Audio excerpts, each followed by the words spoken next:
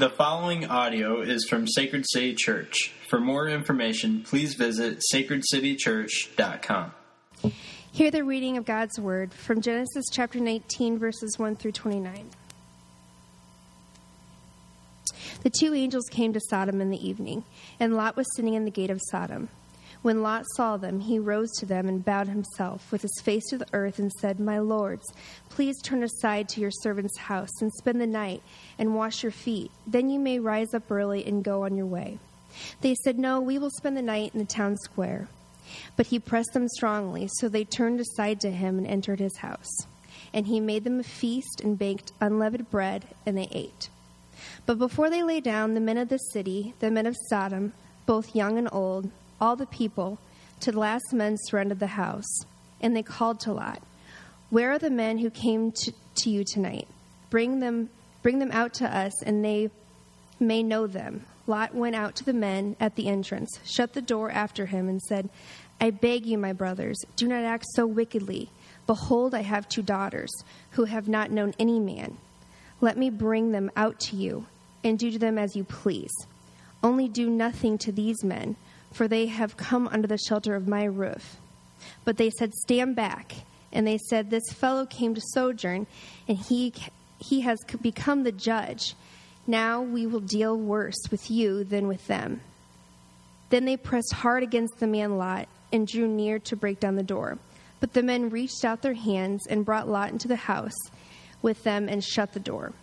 And they struck with blindness the men who were at the entrance of the door, both small and great, so that they wore themselves out from groping for the door. Then the man said to Lot, "Have anyone else here, son-in-laws, sons, daughters, or anyone have in the city? Bring them out of this place, for we are about to destroy this place, because the outcry against his people have become great before the Lord, and the Lord has sent us to destroy it."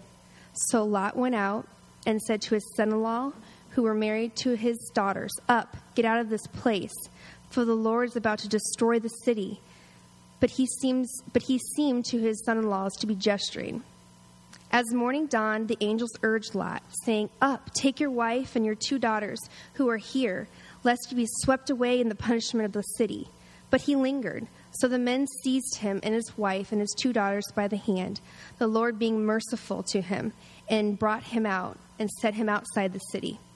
And as they brought them out, one said, "Escape for your life. Do not look back or stop anywhere in the valley. Escape to the hills, lest you be swept away." And Lot said to them, "Oh no, my lords, behold, your servant has found favor in your sight, and you have shown me great kindness in saving my life. But I cannot escape to the hills, lest the disaster overtake me and I die. Behold, this city is near enough to flee to, and it is a little one. Let me escape there. Is it not a little one? And my life will be saved." He said to them, "Behold, I grant you this favor also, and I will overthrow the city of which you have spoken. Escape there quickly, for I can do nothing until you arrive there." Therefore the name of the city was called Zoar. The sun has risen on the earth when Lot came to Zoar. Then the Lord rained on Sodom and Gomorrah sulfur and fire from the Lord out of the heaven, and he overthrew those cities and all the valley and all the inhabitants of the city and what grew on the ground. But Lot's wife behind him looked back, and she became a pillar of salt.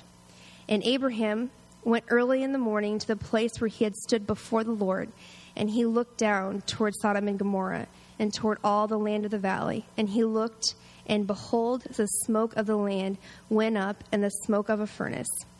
So it was that, when God destroyed the cities of the valley, God remembered Abraham and sent Lot out of the midst of the overthrow, when he overthrew the cities in which Lot had lived. This is the reading of God's Word. Thanks be to God. You may be seated.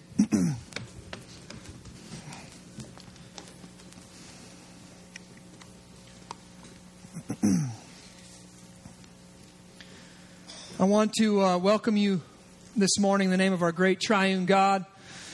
We are grateful that you are worshiping with us, and we pray that you would experience Jesus here today.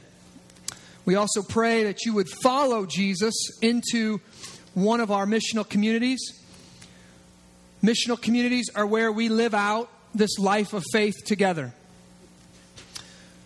Because of Jesus, we have been recreated into a family of missionary servants. And God has sent us on mission, filled with His Spirit, to serve and bless our city with the gospel of Jesus Christ. This is an exciting life, and it's a life-altering calling. But it's what it's meant to follow Jesus. So if you kind of find yourself bored with your faith, you kind of find yourself sitting on the sidelines, please talk to anybody after the service. Check in at the bookstore, log on to our social media site, The City, back at the box office, and please check out a missional community. This isn't church. This is a gathering of the church, but this is not church. What we do throughout the weeks is as important as this, or more important as this. So this is a gathering of the body. This is a part of what we do as the gathered body, as the church. But we desire for you to be connected with us in community and on mission with us in our missional community. So please, if you know somebody here, somebody invited you, ask them about missional communities. If you've invited someone, tell them about missional communities. Invite them to your missional community. The whole thrust of our ministry is to get all of our people living in community and on mission for the sake of our cities. See, our city desperately needs the gospel, and it's our desire to continually raise up more missionaries to send out on mission to our city. Everyday people, saturated with the gospel, living life in community and on mission, showing people what a life lived near to God looks like. Most people have an idea of what that looks like, but it's not what it really looks like. So that's our vision in a nutshell. Make disciples who make disciples for the glory of God and the good of our city. Man, we love our city. We love all of our cities in the Quad Cities. God loves our city, which is actually kind of surprising if you think about the amount of sinning that goes on in the city, right? I think we can take that for granted sometimes. Like, God doesn't really mind the strip clubs and the dirty politics and the oppression and the all-around wickedness that takes place in our cities. Well, today, we're probably going to get an awakening. Today, in God's sovereignty, from Genesis chapter 19, we're going to see just how seriously God takes injustice and unrepentant sin. Now, I know a lot of us missed last week because of the impending ice apocalypse, and I don't have time to catch you all the way up. You can listen to the podcast. You can find that on our website. But today's the second scene from last week's narrative. All right, and I'm going to jump right in. 3 dudes, last week, 3 dudes appear to Abraham. If you're new to Sacred City Church, listen, and listen, here's the deal. If you're brand new and somebody invited you, they didn't invite you because they knew I was going to preach what I'm about to preach, okay? I'm just going to if you think, oh, he got me here to hear this. No, they didn't. All we do at Sacred City, all we do is we preach verse by verse, chapter by chapter, all the way through books of the Bible. And right now we're in the book of Genesis. We've been there for 21 weeks. We are now on the 19th chapter. So it just so happens, if anyone's to blame, it's God, okay? He worked everything out. The ice apocalypse last week, how you got invited. He worked all those situations out so you could be here today to hear this sermon. Bring it up with him, okay? That's all I'm going to say. I don't know why he wanted you here today, but bring it up with him. All right? So here we are. Last week, 3 dudes. They appear to Abraham, but they're not actually dudes. 2 of them are angels, and one of them is the pre-incarnate Jesus Christ. Abraham puts on his best hospitality last week, and they eat lunch with him. Then Jesus tells Abe what his plan is. And he says, me and the 2 angels, we're on a scouting mission. They're sent by God to go inspect the city of Sodom and Gomorrah, these cities. God has heard, now listen, this is great. God has heard the cries of injustice and oppression that have been rising up from this city. God has heard these cries, and now he sends Jesus and these 2 angels to get confirmation. Really, they were sent to motivate Abraham to pray and for the salvation of this dude named Lot. But Jesus, last week we saw, hangs back And he talks with Abraham, and Abraham shows his theological acumen and his humility by asking God to spare the city based off the righteousness of a few. He says, will you please look and find somebody righteous in there and then spare the rest of the city? God says, yeah, I will. But we know that God cannot find. From last week, God could not find anyone righteous. But while Abraham and Jesus were talking, the two angels were walking the 20-mile hike to inspect the city of Sodom. Now, let me give you a warning, okay? I kind of find this funny that I have to give you a warning or institute some kind of rating system for a Bible story. But I guess I do, okay? This story wasn't on the flannel graph in my Sunday school, okay? And this is where the sulfur rained down from heaven, kids, right? We didn't see that on my flannel graph when I was growing up. Today we're going to be dealing with a lot of wickedness and darkness. Parents, use discretion. I'm just going to tell you that. Okay? It's in the Bible. But, when you're sitting at home, no pastor's like, you know what I'm going to preach? Sodom and Gomorrah. That's what I'm going to preach. Right? This is a good way to free up parking. That's kind of what we try to do. Okay? So, honestly, listen, this is how God works, though. It's been a dark week for me. So this text is actually sovereignly fitting. It's been a dark week for a lot of us. On Friday, I preached the funeral of a young 27-year-old man who left behind a lot of family and friends, including a 6-month-old baby girl. One of our family here. And I'm going to leave it at this. His sin killed him. I'll leave it there. See, sin is like a little cuddly baby Bengal tiger that you take home on your 10th birthday. It's fun. You get a trip telling your friends about it. It makes you feel superior and powerful and full of life. You could take that little Bengal tiger on a walk and wow, look at you. All the neighbors are talking, all your friends. You're the coolest kid in the neighborhood, man. You're in control of that thing. You are in control of your sin. You're special. You're different. You're cool.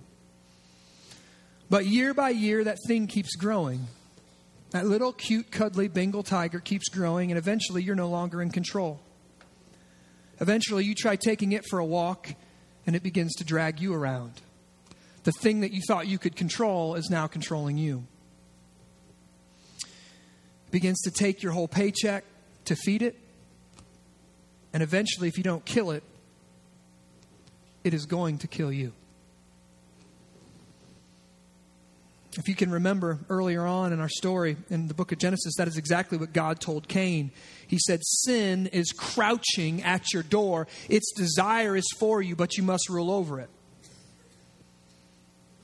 So today, it's going to be one of those, maybe those old-fashioned fire and brimstone sermons. Possibly, hopefully there's going to be some light at the end of the tunnel, but it might feel a little bit like that today. Because God has got us in this text to see this for a reason. If you think your sin is manageable, you're lying to yourself. You're deceiving yourself. If you think no one's going to find out, if you think it's not going to have repercussions and you can do what you want to do and live the life you want to live and it's not going to come back and get you, you're petting a baby Bengal tiger and the thing is going to grow and rip your face off. Okay? That's just how it's going. I'm just going to let you know that's how it ends. It's fun. It's cuddly. Teach him to do tricks while he can. Play with the ball while he can. But when he gets old enough, when you don't know it, when you don't think it's going to come, he's coming for your jugular. That's what sin does. Its desire is to steal, kill, and destroy from us. That's it. And we're going to see this in the life of Lot. Chapter 19, if you open up your Bibles, we're going to go verse by verse through this. Chapter 19, verse 1. The two angels came to Sodom in the evening, and Lot was sitting in the gate of Sodom. Now, let's remember this here. Let's remember just how far Lot has let sin take him. At first, now, if you know who Lot is the nephew of Abraham, Father Abraham, right? He's got a great uncle. Lot has a great uncle. But this is what happened, if you remember this. At first, Lot began to look at the city of Sodom longingly. Several chapters back. I think that land looks good over there. Then when given his choice of land to choose, he said, yep, I get first dibs. I want Sodom. That's where I want to be. Then the text found him making his camp outside the city. He had moved his tent. Abraham, they were all sojourners. They moved their tent and he parked it right outside of Sodom. Ooh, this is great. I can see what's going on in the city, but I'm not really a part of it. I can walk in and maybe take part in their commerce and get the affluency of the city, but I can still be, I'm living in the suburbs right now. Right? Then Lot digressed and moved into the wicked city. And Abraham, if you remember, this city gets overtaken by 5 kings. He gets raided and Lot gets drug off, right? And Abraham, got to go get my nephew. Abraham gets some of his allies. He goes on this trek and basically a war march and recaptures Lot. And he had to go rescue him, right? And what does Lot do? Oh, Uncle Abe came and rescued me. Has he learned his lesson? Absolutely not. All right. Now he's moved into the city. He's bought a house and he's probably, he's sitting at the gates right now. It says he's sitting at the gates. Lot doesn't learn his lesson. Man, this is just like sin. Sin makes you stupid. Just say it. Sin makes you stupid. There's just no other way to say it. So what does Lot do after being rescued by Abraham? He moves right back into the city and buys a house. Good call. It'll be different this time. What do? We go right back to the same environment. It'll work. It'll be different this time. It'll be different. I don't need church. I don't need community. I don't need mission. It'll be different. It'll be different this time. I got caught. I got busted. I got in trouble. My sin caught me. It'll be different this time. Moves right back in to the same city and buys a house. More than likely, Lot was some kind of politician. That's why he's sitting at the gates. That's where they judged civil matters and had public discourse. It's funny, though, because he's sitting all alone. Apparently, though sin had made Lot stupid, he was still top of the pack in Sodom. Now, the Bible says that bad company corrupts good character or good morals. Being the best guy in the room has a whole lot to do with what room you're in. And just because you're the smartest guy in the room, man, you better look around. Listen, Lot probably felt like a genius living in Sodom. He probably felt like a morally upright man compared to his neighbors. You hang around with enough fools and you start thinking pretty highly of yourself. See, that's the great deception of sin is I feel kind of bad, but then I always got somebody I can point to and go, well, at least I ain't like that guy. Like, yeah, I got some issues, but did you see this guy? This guy keeps us all clean, right? This guy keeps us all feeling good about ourselves. There's always that one neighbor, that one friend that we can point to. It's a shame, though, because what we're going to see today is a lesson in wasted potential. Let's keep reading. Lot was sitting at the gate of Sodom. When Lot saw them, so the 2 men, they're actually angels, he rose to meet them, and he bowed himself with his face to the earth, and he said, "My lords, please turn aside to your servant's house and spend the night and wash your feet. Then you may rise up early and go on your way." They said, No. We're gonna spend the night in the town square. We'll get a hotel, we're going to kick it over here. But he pressed them strongly. So they turned aside to him and entered his house. And he made them a feast and baked unleavened bread. And they ate. Now, here's the deal. We're not going to have too many positive things to say about our boy Lot today. But here's one of them. The guy is hospitable. Okay? Similar to Abraham, he invites these strangers into his house and he prepares a meal for them. But even this is less than stellar, okay? I want you to pick up a couple things from the text. If you remember, Abraham killed a calf, and he made special bread, and he had a great feast prepared. Lot makes unleavened bread. Okay, that's kind of like throwing in a Totino's pizza in the oven. Right? Come on in, guys, I'll make you a feast. I got a Totino's in the oven. I even got some tap water, right? There's not much going on here to say this guy's a really great guy. So he was hospitable way more than everybody else in Sodom. But compared to Abraham, he's still lame. Compared to Abraham, he's still not a righteous dude. And this is where things get freaky, okay? Like freaky deaky freaky, okay? I'm just going to let you know that. Here we go. Verse 4. Oh, boy. But before they lay down, that's the angels. So the angels park it in his house. Before they lay down, the men of the city, the men of Sodom, both young and old, all the people to the last man. Okay, Moses is telling the story. He's letting us know it was all the dudes. It was everybody, young, old, all the men. Surrounded the house. We got a mob going, all right? We got a mob fired up. We got a riot fired up. And what do they want? And they called to Lot, where are the men who came to you tonight? Bring them out to us that we may know them. Okay? Just so you know, the ESV translates the Hebrew word here, word for word. Okay? That is why it says they wanted to know these men. That's literally what the Hebrew says. Know, though, is a Hebrew euphemism for sex. Other translations make it more plain, and they say it straight up. They say, come, let us have them, and let us have sex with these men. All right? So we got the men of the city of Sodom. All right? The Sodomite men surrounding the house, saying, we want those two dudes that just showed up, the ones that you're being hospitable towards, we want those so that we can have our way with them, so that we can rape them. So here we go. All right? Every man in the city is pounding on Lot's door.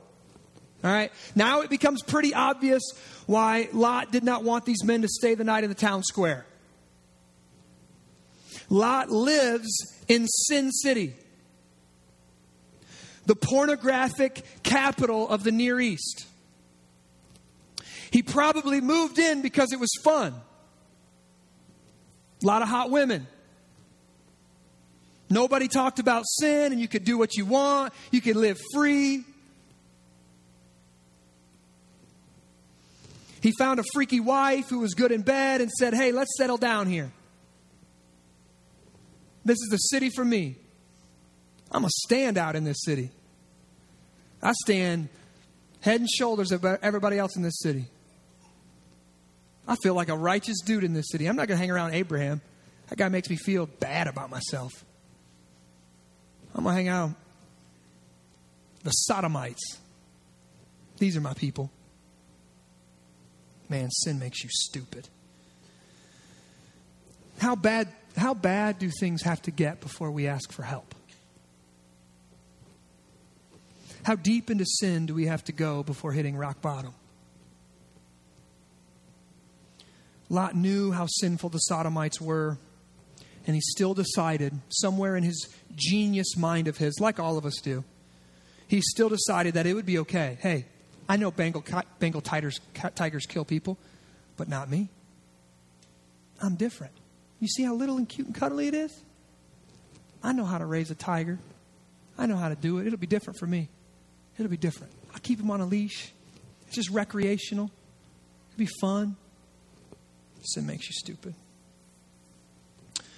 Lot knew how sinful the Sodomites were and still decided that it'd be okay to raise his kids in this city. No churches, no gospel, no listening to God, no family worship. We make the rules here. This is a fun city, man. We make the rules. We say what's right and what's wrong. Sexually, we do whatever we want to do. And here's the deal. The sexual, once you get on that sexual train, once you get on that, this is where it takes you. You get in that exploration, you get on Anything Goes, you get into this, and this is where it goes. The depths of the depravity of the human soul will take it farther and farther and farther and farther. Studies show that pornography is literally rewiring the brains, literally rewiring the brains of people. John Mayer is recently quoted as saying, I've had sex with a lot of women, but I would rather watch pornography now. It feels more real to me than real women. Quoted it. Oh, but we all want to be our boy John Mayer, right? A screenshot is more real to him to a flesh and blood woman with soul. Why? Because men don't want a woman. They want a sexual receptacle. This is what sin does to us. This is where we're headed. Sin makes you stupid.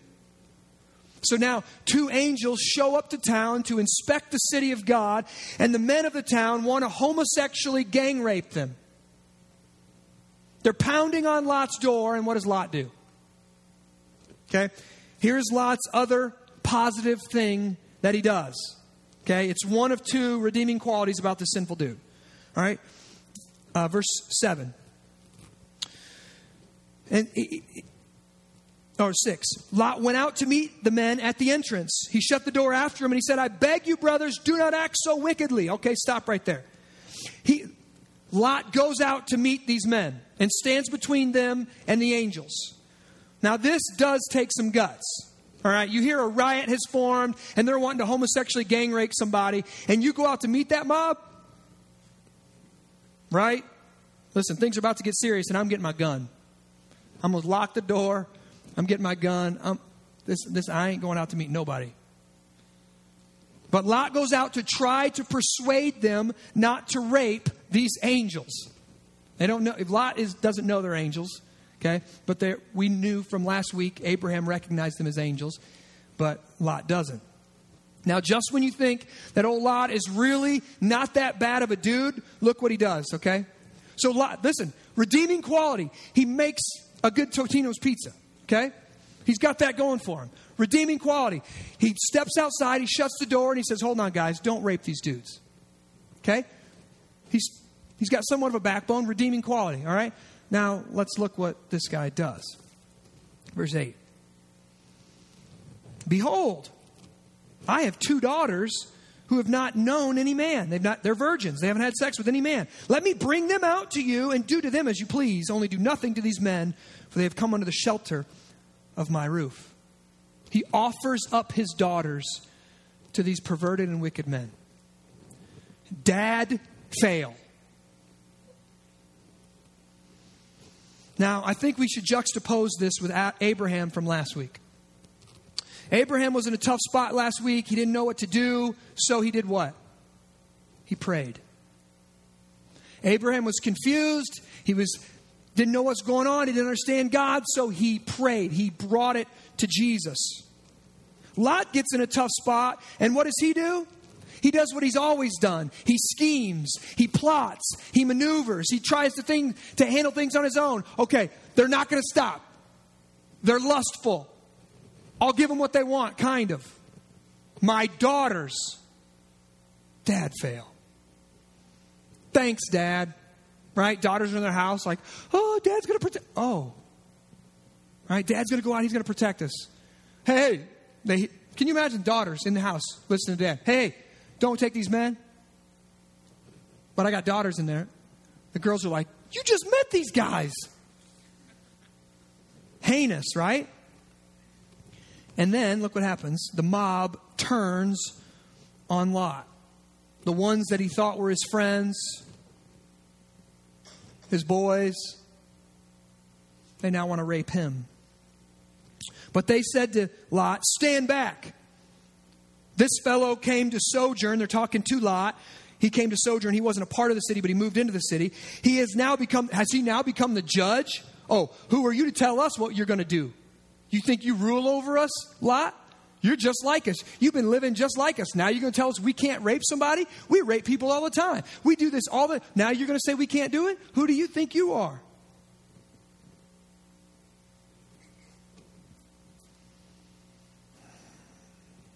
Keep reading. Now we will deal worse with you than with them. So now, hey, we're going to rape you.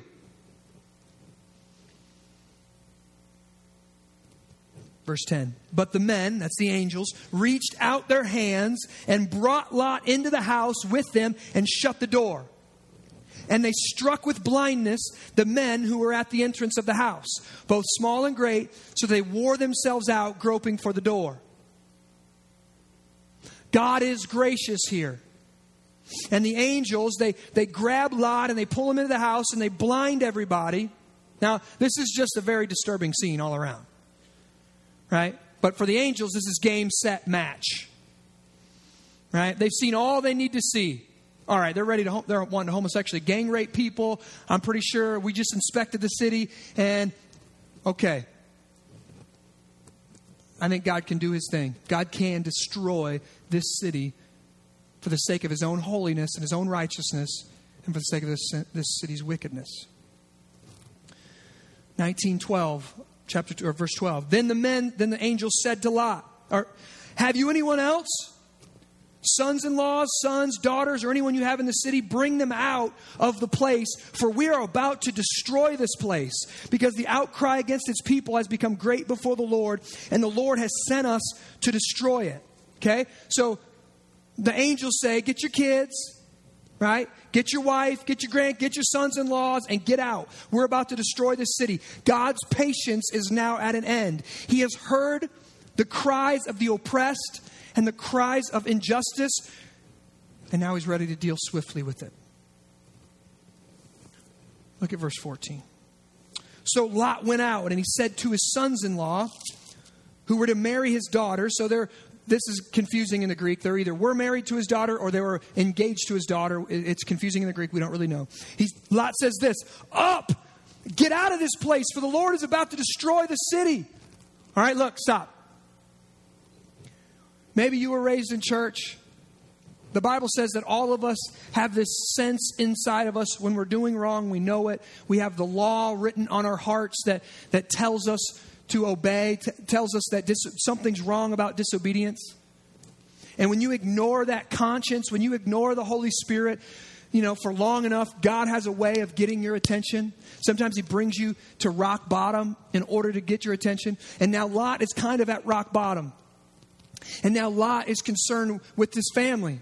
He's lived this foolish lifestyle. He's moved his family into this wicked city. And now he goes to his sons-in-law and he says, hey, let's go.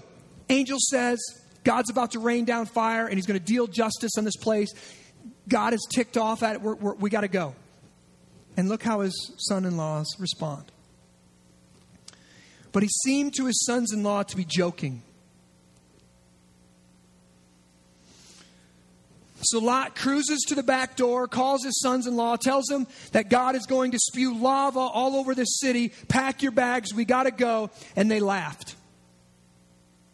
Lot is a joke. You mean after all the freaky stuff we done, Pops, now you're going to tell us that God doesn't approve? After all the years of sin and all the fun and all the parties and all the stuff we've been through, now you're going to say God's all of a sudden going to call accounts due? Lot is a joke. Lot has no respect. Lot has no influence. His sons laugh at him and the God he claims to know.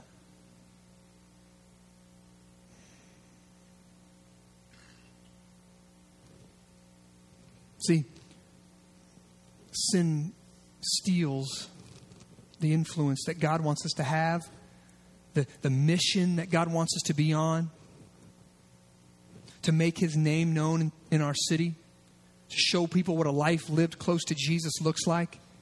God doesn't want us to tell people just how to get to heaven, but how to live a flourishing life on this earth, lived near to God. And Lot has failed at that. Lot goes to the people that are closest to him and says, let's get out, and they laugh at him. And then let's just keep going. Verse 15. As morning dawned, the angels urged Lot, saying, "Up, take your wife and your 2 daughters who are here, lest you be swept away in the punishment of the city." Okay, look at this. This is just fitting. You have a gang of men wanting to gang rape you and your guests. You've got 2 angels telling you that God has had it and the city's about to blow, and you think you need a good night's rest before your journey. People pounding down your door, "Get your people out of here." Okay, but I got to get my 8 hours. We'll leave in the morning. Right? Sin makes you stupid. Sin makes you stupid. All right? So the angel wakes him up. The guy goes to bed. Angel wakes him up. "We got to get out of here. You get your family and get out of here." And then what's the next verse? 16. But he lingered. But he lingered.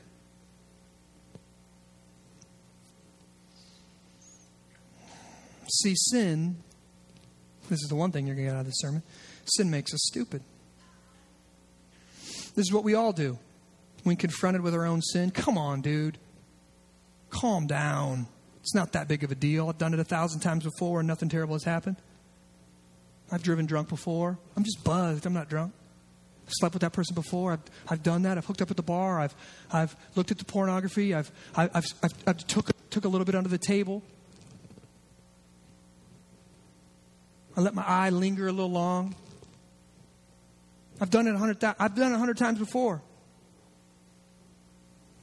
Nothing terrible has happened. I know it's bad, but come on, don't freak out. Calm down. Listen, if we had one glimpse of God's glory, if we had any sense at all of the holiness of God, we, like Isaiah, would be knocked prostrate. That means on your face, okay? And say, "Woe is me, I'm a man of unclean lips, I'm completely undone." But Lot, like us, lingers in his sin. Oh, fire and brimstone, judgment. Come on, man. Just chill. It's the weekend. I'll leave on Monday. Is that where you find yourself this morning? Are you comfortable in your sin? You think you've got it tamed? You think that you've got that thing quarantined off in a section of your heart that you can just keep control of? Sin makes us stupid. Now,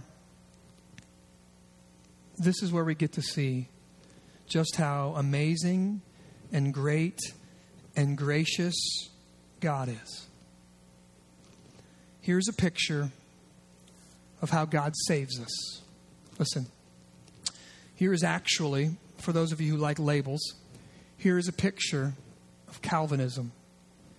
Here's a picture of how salvation belongs to God from start to finish, and it's all by grace.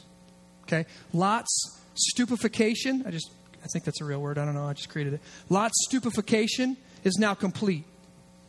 Okay? Listen, he saw what he shouldn't have saw. He moved close to what he shouldn't move to. He moved into where he shouldn't go. Right? He's surrounded by sin. He's involved in sin himself. He offers up his daughters for these men to rape. All right? The angel tells him to leave. I'm going to sleep on it. Right? No, get up and go. He lingers. Is this a good guy? Are you going to open up the Bible and say, "Son, come here. I want you to aspire to be like this man"?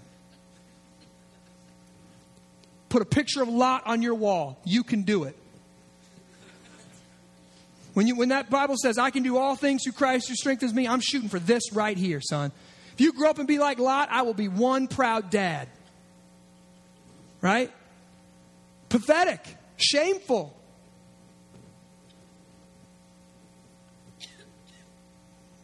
Lot's stupefaction is now complete, and what do the angels do?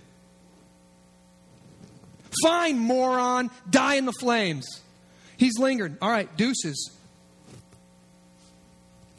Right? They can hear him coming in. Right? Fine. Have it your own way.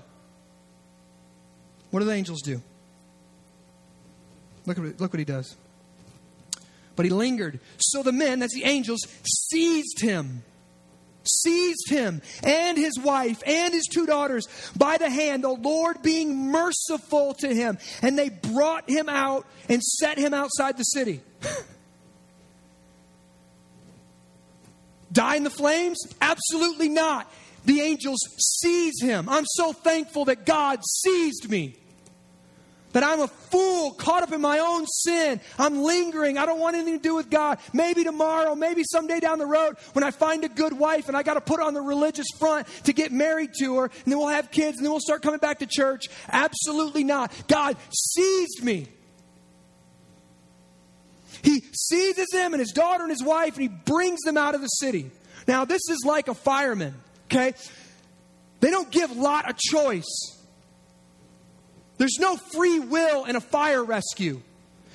Fireman runs in, fights off the flames and the heat, grabs you, throws you over his shoulder. Even if you're kicking and screaming, he carries you out of the house. Fireman doesn't run in, flames. Hey, man, I leaned up a ladder over at the window over here. I don't want to override your free will, so I leaned up a ladder over here. And, just kind of cut through the flames there a little bit. But it's just over there if you need help. This is how we picture salvation in our mind. God would never override our free will. Thank God he will override my free will, because my free will is wicked, it's crooked, it's bent. I'm a sinner and all I do is sin. But God, like a fireman, runs in, throws me over his shoulder, and runs out, sits me down. It's exactly what he does to Lot. He doesn't say, Lot, hey, okay, Lot's lingering. Lot, listen, let me open up the Word. Let's do a word study here on salvation. I want to make sure you understand. Listen, right? Takes him through, Romans hasn't been written, but takes him through, the Romans road here. Takes him through the Romans road, lets him know, all right, did you know you're a sinner, Lot? Okay, did you know the grace is sufficient? Okay, can you accept Jesus Christ as your personal Lord and Savior? Okay, then come on, let's go. The angel, can I make it any clearer? He picks him up and throws him over his shoulder. Lot's going, wait, I got China. I want to keep my, right? He carries him out.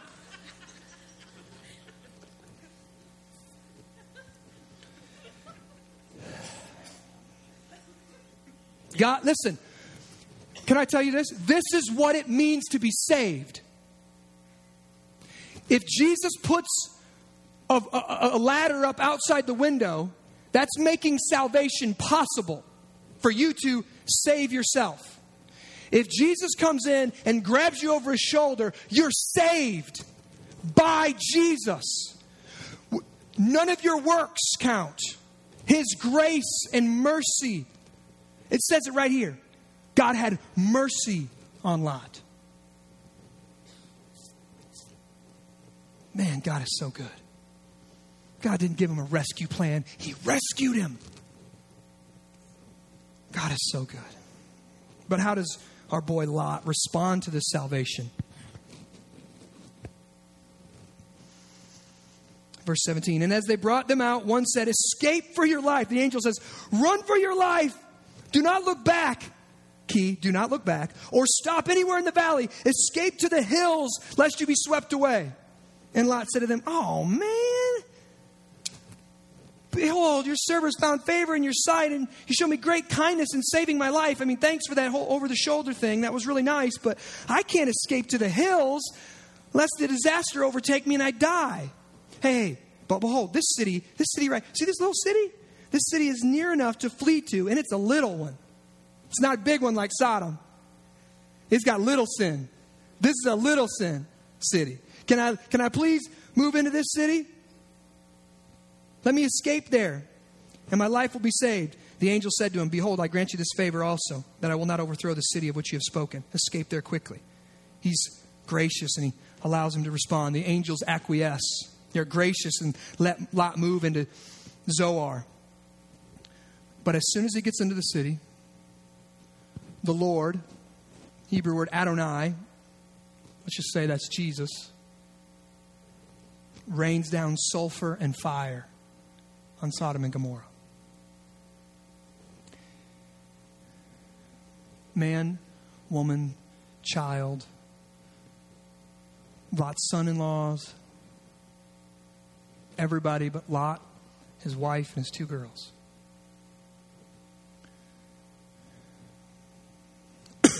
People often ask me, how could a loving God kill innocent people? How could he obliterate a whole city or people group? It happens several times in the scriptures. It happens every day. Let's just be honest. People die right now. People die this week. People die today. First off, that question, it reveals a modern sensibility or a modern presupposition. No human being on this planet is innocent.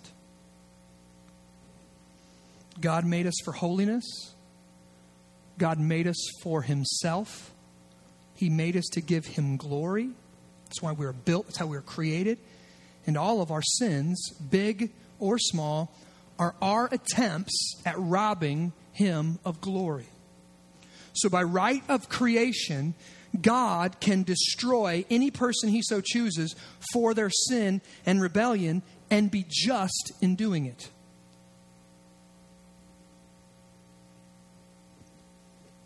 But also, listen to this, God also finds delight in justice. He is pleased by righteousness. When humans live and function according to the ways he created them in holiness, humans flourish, and God is pleased, and it brings God joy, and it brings God pleasure when humans flourish. He created us to flourish. When we live according to the ways he created us to live in, we do flourish, and that gives God glory. Our human flourishing gives God glory. He gets to say, I made him to do that. He takes human flourishing so seriously, listen, that he's willing to destroy those who work against that. Sin is man's attempt to work against human flourishing. We don't think that because we're stupid. Right? I can have who can tell me, who has the right to tell me who I can have sex with? God. He made the thing you use to have sex with, all right? He knows its purpose. He knows who he created it for. God can. I can't. Nor do I want to. God can. So when people sin, that is, work against his plan for human flourishing, that's going to bring him glory, God so loves justice that he's willing to wipe out those who work against it, who fight against it. So God's passionate delight for his own glory, seen in justice, righteousness, and human flourishing, is so intense that he incinerates a whole town full of unrepentant sinners. He incinerates them. Not just that, the whole creation. This valley today is still desolate. Crazy salt statue looking things. They're literally salt statues called Lot's wife. Google it. It's crazy. Still desolate today. 4,000 years later, it's still desolate. And then, so on top of all this, Lot's wife takes a cue from her husband and disobeys the angels, and she looks back longingly over her lost city. See, she cared more about that city and her way of life than she did about the glory of God. She wasn't thinking, God has finally heard the cries of the oppressed. God is finally working for justice. These people have been marring his earth. These people have been fighting against human flourishing, and God is finally getting the glory due his name by incinerating these people. She was thinking, that was a good house. Man, our dog, he's probably gone, right? She's looking back longingly off of her people, over her people, the Sodomites. And what happens? She turns to a pillar of salt. God destroyed her. Listen, this whole thing for us, this actually happened. Seems crazy, but it actually happened. Listen, it's pointing towards something that's going to happen. There's going to be a great final judgment over all the earth, where sweet little Hallmark card, 9.6 ounce baby Jesus is going to come back with a tattoo on his leg and eyes like fire and a sword coming out of his mouth. And blood is going to run in the streets up to a horse's bridle. And he will execute justice because he's so passionate about the Father's glory. And those unrepentant sinners will be judged like Sodom and Gomorrah. And at this one, Satan, the great deceiver, will also be judged and thrown into an eternal lake of fire. Now, it does not bring me pleasure to say that. If you think I'm one of those preachers that stands up and I'm thinking about everybody else and I'm saying, listen, if you like Westerns, a lot of people think that Christianity is about white hats and black hats. The good guys, the moral people, they all got white hats, and the bad guys, they all wear black hats. It's not what this text is showing us. There's only one guy who wears a white hat, and that's Jesus. Everybody else has got a black hat. This preacher up here, I wear a big black hat.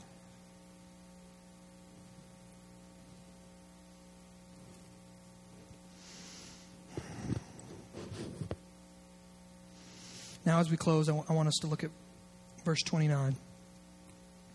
So it was that when God destroyed the cities of the valley, God remembered Abraham, and he sent Lot out of the midst of the overthrow, when he overthrew the cities in which Lot had lived. God remembered Abraham's prayer. This is why we pray for those who do not know Jesus. Maybe you don't know Jesus and you're here today. Maybe you are an unbeliever, an atheist, or an agnostic, or confused, or spiritual but not religious, and all the different labels that we want to apply to ourselves. Maybe you're just seeking. Maybe you're just here. But listen, we've prayed for you. We're continuing to pray for you. Why? Because Abraham prayed for Lot, and Lot found salvation. Lot was saved. Lot was saved by the grace of God and by Abraham's prayer for him. Listen, do you really get this? Lot has disobeyed. Can we please let's just listen right here and get this. If you didn't hear anything all sermon, hear this. Lot has disobeyed God every chance he could get. He moved into Sid City. He was buddy-buddy with people who hated God. He offered up his daughters to be gang raped. His son-in-laws laughed at him and his God. He didn't lead his wife into the ways of God, and she was destroyed and went to hell. And next week we're going to see that this guy's daughters are porno freaks as well.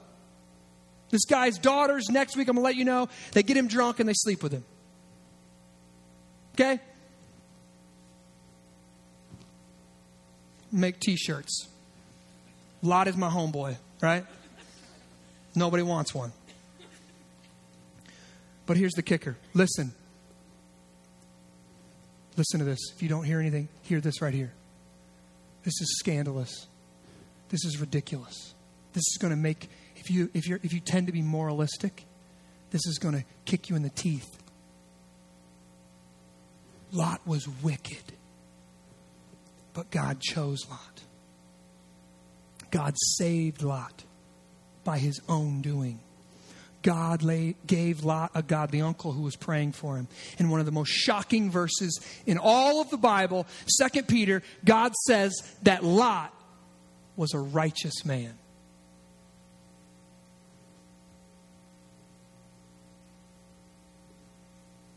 A righteous man.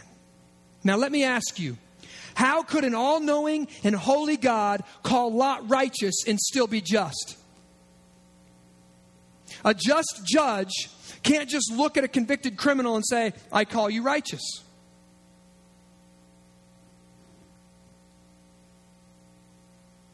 He can't do that, right? If there's victims in the courtroom, and the guy who's being tried, let's just say he had just raped someone, and there's rape victims in the courtroom, and the judge looks and goes, oh, I'll call this guy righteous.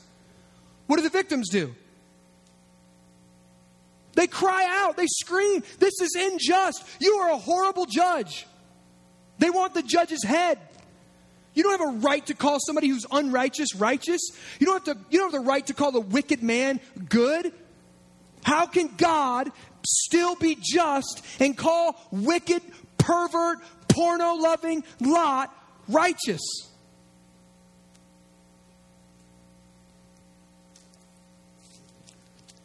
Romans chapter 3 will give us a little bit of clarity. Verse 22. For there is no distinction, halfway through the verse, for there is no distinction.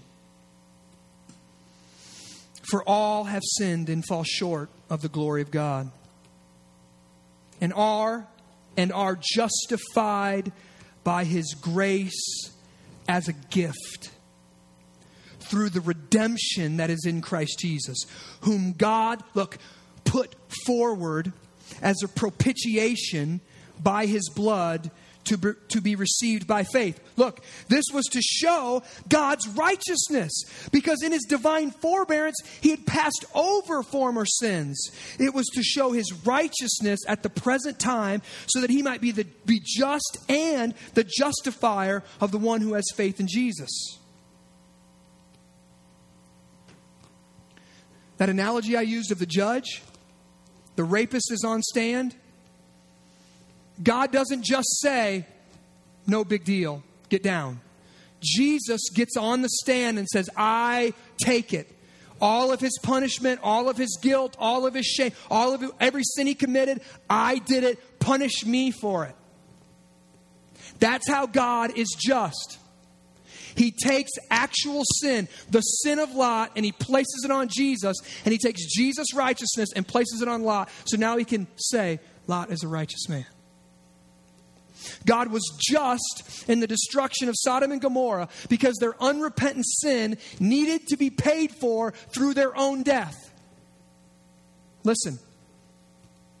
God was just in saving Lot and calling Lot righteous because his sins, and they were many, were paid for by Jesus' death.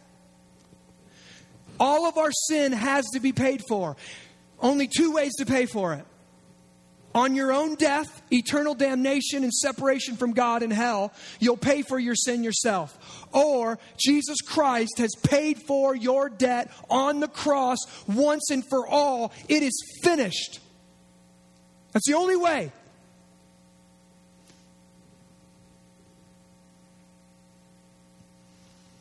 Now, listen, I want you to hear yourself. What are you thinking right now? Because if you say, I can't believe Lot was a Christian. I can't believe. Then you don't understand the gospel. If I was preaching today and you said, tell him, Justin, go get him. Go get him. You miss it. You miss it. We're just like Lot. One last scripture. Titus chapter 3.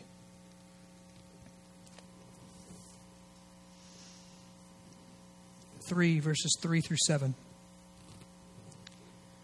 For we ourselves were once foolish, disobedient, led astray, slaves to various passions and pleasures, passing our days in malice and envy, hated by others and hating one another.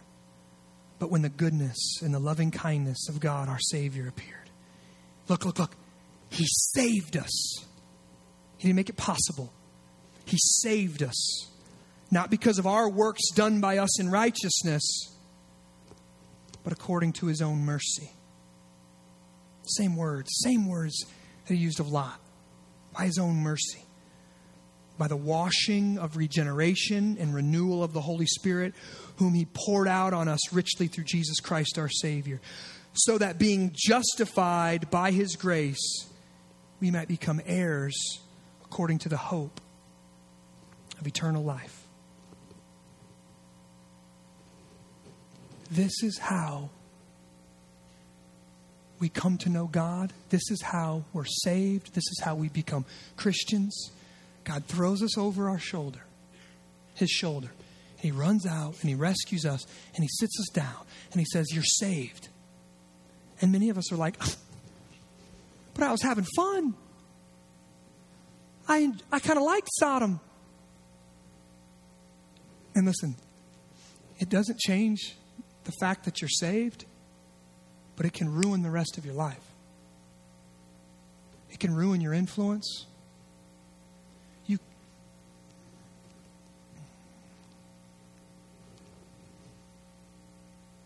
Nobody's going to hear the gospel or get to the kingdom or meet Jesus because of you. You're saved, but barely, like one escaping the flames. But do you want to be great?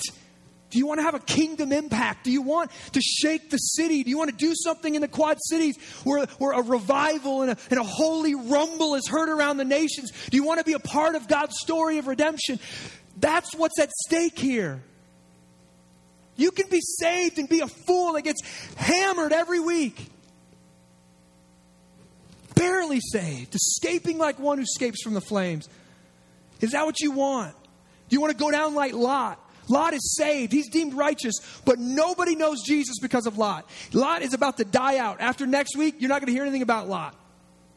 Done. Abraham, lineage of faith. We all sing Father Abraham, and we're all shake our head in disgust at Lot.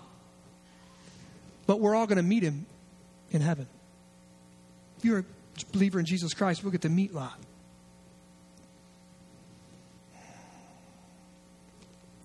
Now listen, for those who have been saved by grace through faith, and you find yourself a lot like Lot, and you can't get over this sin, and you can't get through this addiction, and you can't shut the computer down, and you can't stop the lying, and you can't live in community, and you can't be on, and you just can't do it. You find the old rhythms and the old patterns too strong. This is how you put sin to death. This is how you put your hand on the Bengal tiger and you cut his throat. You fight with everything in you to remember the gospel. You pray, you confess, you repent, you get in community and you ask for help. Jesus said, cut off your hand, it's that serious. I would rather you get to heaven with a hand cut off, with an eye plucked out. He says, take it that serious. Take your sin that serious. Jesus took it that serious that he took it on his flesh and he died. And listen, it takes self-discipline. I'm going to tell you that. It takes self-discipline, but self-discipline is not the root. If self-discipline is the root, you're only going to get so far. And those of you who have no self-discipline, you can't take your hand out of the cookie jar. You can't shut off the video game and go shovel the sidewalks. You can't get up and keep a fort. You work 28 hours and my back hurts. Right? I understand. The root of our sanctification, becoming like Jesus, the root of being made in his image is not self-discipline. The root of all heart change is understanding how wicked, how Lot-like we are, and how simultaneously loved by a gracious and holy God. If you can see that we're so much like Lot, and God has thrown us over his shoulder, and not only has he saved us, but he goes, that's my boy.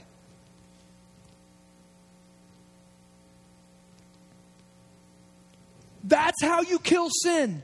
When the desire to go to pornography, when the desire to steal, when the desire to whatever it is that you're fighting, when that desire, it's not stop it, don't do it. You overcome that desire with a greater desire. Something that will bring you more pleasure. And that's the thought of when I was at my worst. When no one knew what I was doing. God threw me over his shoulder. He brought me out of the flaming house. He set me down. He pours his love on me. He says, this is my, now, through Jesus Christ, this is my adopted son or daughter. When you learn to swim in that love, when you learn to revel in that love, it will cut the root of that sin. A greater love will cut the root of that sin. But it takes self-discipline to do that. To preach the gospel to yourself in those moments. To pick up the phone and call somebody in community. To be in community where people actually know you. I love it, man. I can't get away with anything at this church. I love it. Everywhere I'm at, I got a wrong. Well, you look like you got. This is what Ken said to me. You got angst in your face. I said, I do got angst in my face. Let me tell you about my angst. Right? Right? It's good for me. It's good for us. This is why we make disciples in community and on mission. Listen, I hope you saw a picture of a God that you didn't create. I hope through this crazy text you saw a picture of a God no human being would go, I want that guy. But I hope you saw a God who would inspire fear, awe, reverence, respect, and that you would say, He is willing.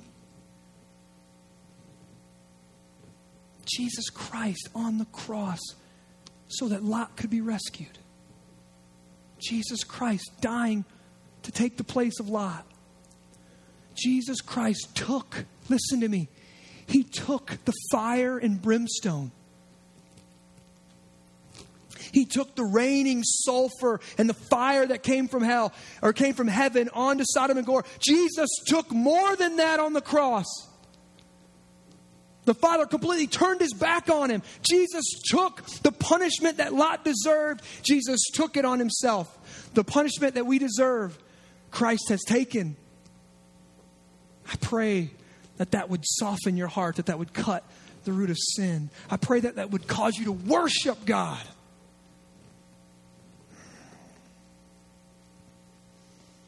What a great and mighty God. I'm going to pray. Father, I thank You for Your Spirit. I thank You for Your Word, even very difficult texts like the text today.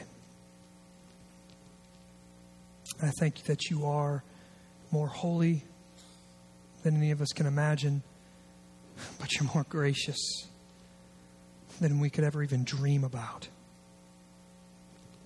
And I pray that even today, through the preaching of the gospel, You threw some people over Your shoulder and You carried them out of a burning building. And Father, those that You've already done that with, and yet like Lot, they're lingering. Like John Owen said that we better be killing sin or sin will be killing us. I pray that they would take it serious. I pray they would fight to believe the gospel. And I pray that You would give them a new affection in their heart. You would give them a new sense of Your Holy Spirit. You would give them You would pour into their heart the love of God. Where unexplainable to them, they would say, I know that I'm loved by God. In spite of my sin, I know that I've been loved by God. I pray that You would do that today. And Father, I pray that we would all turn from our sin and embrace You, embrace Jesus Christ by faith.